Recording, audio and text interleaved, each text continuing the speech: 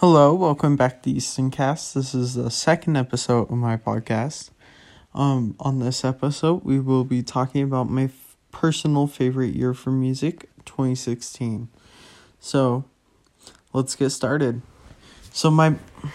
There's multiple reasons why this is my favorite year for music. Reason one is, 4 of some of my favorite albums of all time came out this year. Actually, if I think about it, let me count. There's 1, 2, 3, 4, 5, 6, 7, 8, 9, 10, 11, 12. 12 wonderful albums came out that year. And everything about the music and pop and everything during that time is very nostalgic to me. And 2016 is when I started listening to music. Kinda. Not when I started listening, you know what I mean, seeking out music and stuff, and I don't know, it's just a good year for music overall. My personal favorite album that came out that year was probably Blonde by Frank Ocean, for obvious reasons. I don't even need to get into it. If you want to know more about why I like Blonde so much, I talk about it on my first episode of the podcast, and also, it's just wonderful. Everything he does, his whole no drum thing on most of the album is great too. And it's mind-blowing how he does it. And there's no music really out there like it. And then we have The Life of Pablo. Great album. It's one of my favorite Kanye albums. It's probably either third or second in my favorites. It's just everything about the album is great. It has this gospel feel to it that's not too much. Kind of like what he did on Donda, but I think he does it better on Life of Pablo. It's he does it better than Jesus is King for sure. And he's also trying to balance it all out with his personal life and stuff too.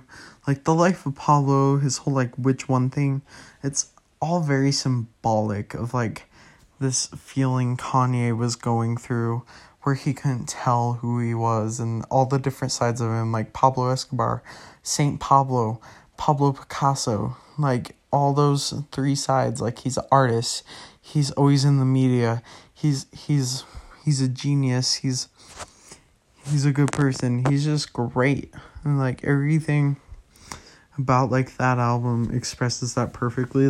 That album even got him into controversy. It's some of the best music he's made in a while for a lot of fans.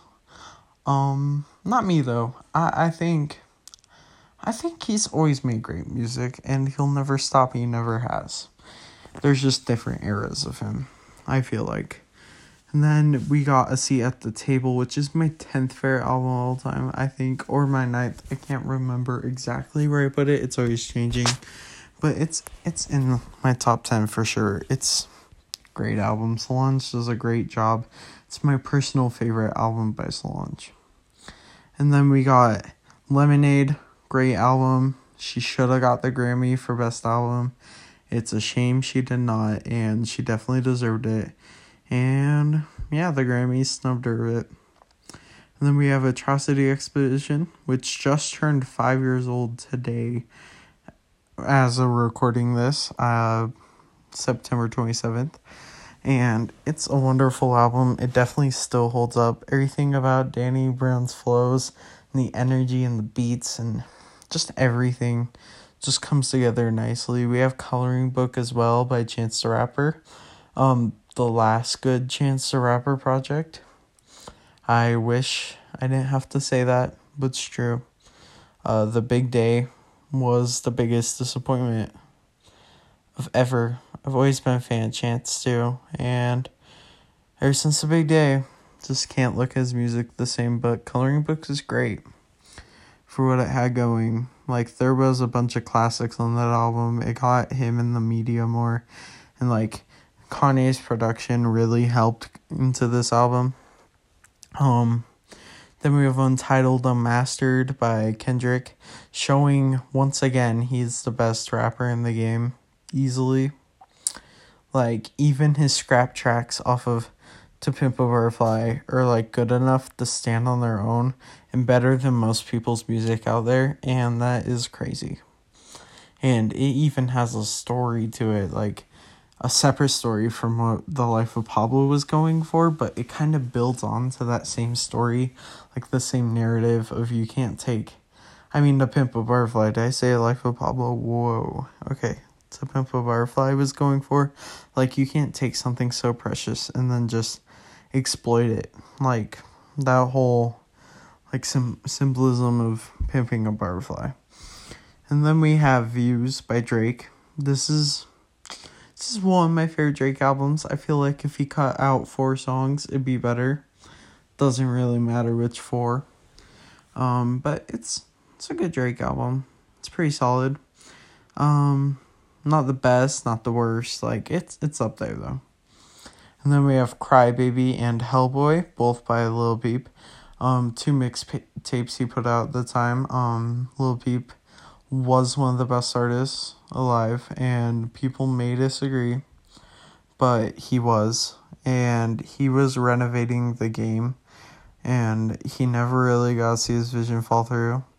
I feel like if he was still alive, we would have had this whole separate genre that he was trying to like create, and we would still like be seeing that kind of like moody, like emo rap, alt stuff, like still in the mainstream as it was like when he was doing it. Like those are 2 of my favorite mixtapes by him. He's just so good, and I wish he was still here with us. And then we have Starboy by The Weeknd. Great album once again. I don't think it's as great as The Beauty Behind the Madness, his album from the previous year, or House of Balloons. I think it's one of the weaker Weeknd albums, but still pretty good. Has some good hits like Starboy, obviously. And then we have the last track on that album, which is with Daft Punk. I can't think of what's called right now for some reason though. Then we also got Bottomless Pit by Death Grips. No skips, as always with Death Grips albums. It's not their best album, again, but I like it. It's a good album. What can I say? Then we go into my favorite songs of that year. I got 1, 2, 3, 4, 5, 6, 7, 8, 9, 10. Ooh. So I got 11 there, but I meant to do 10, but I can take one off real quick.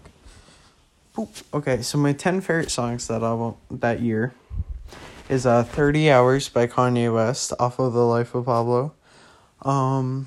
It's probably my favorite track off the album, if I'm being honest. Either that or No Parties in LA. No More Parties in LA, I mean.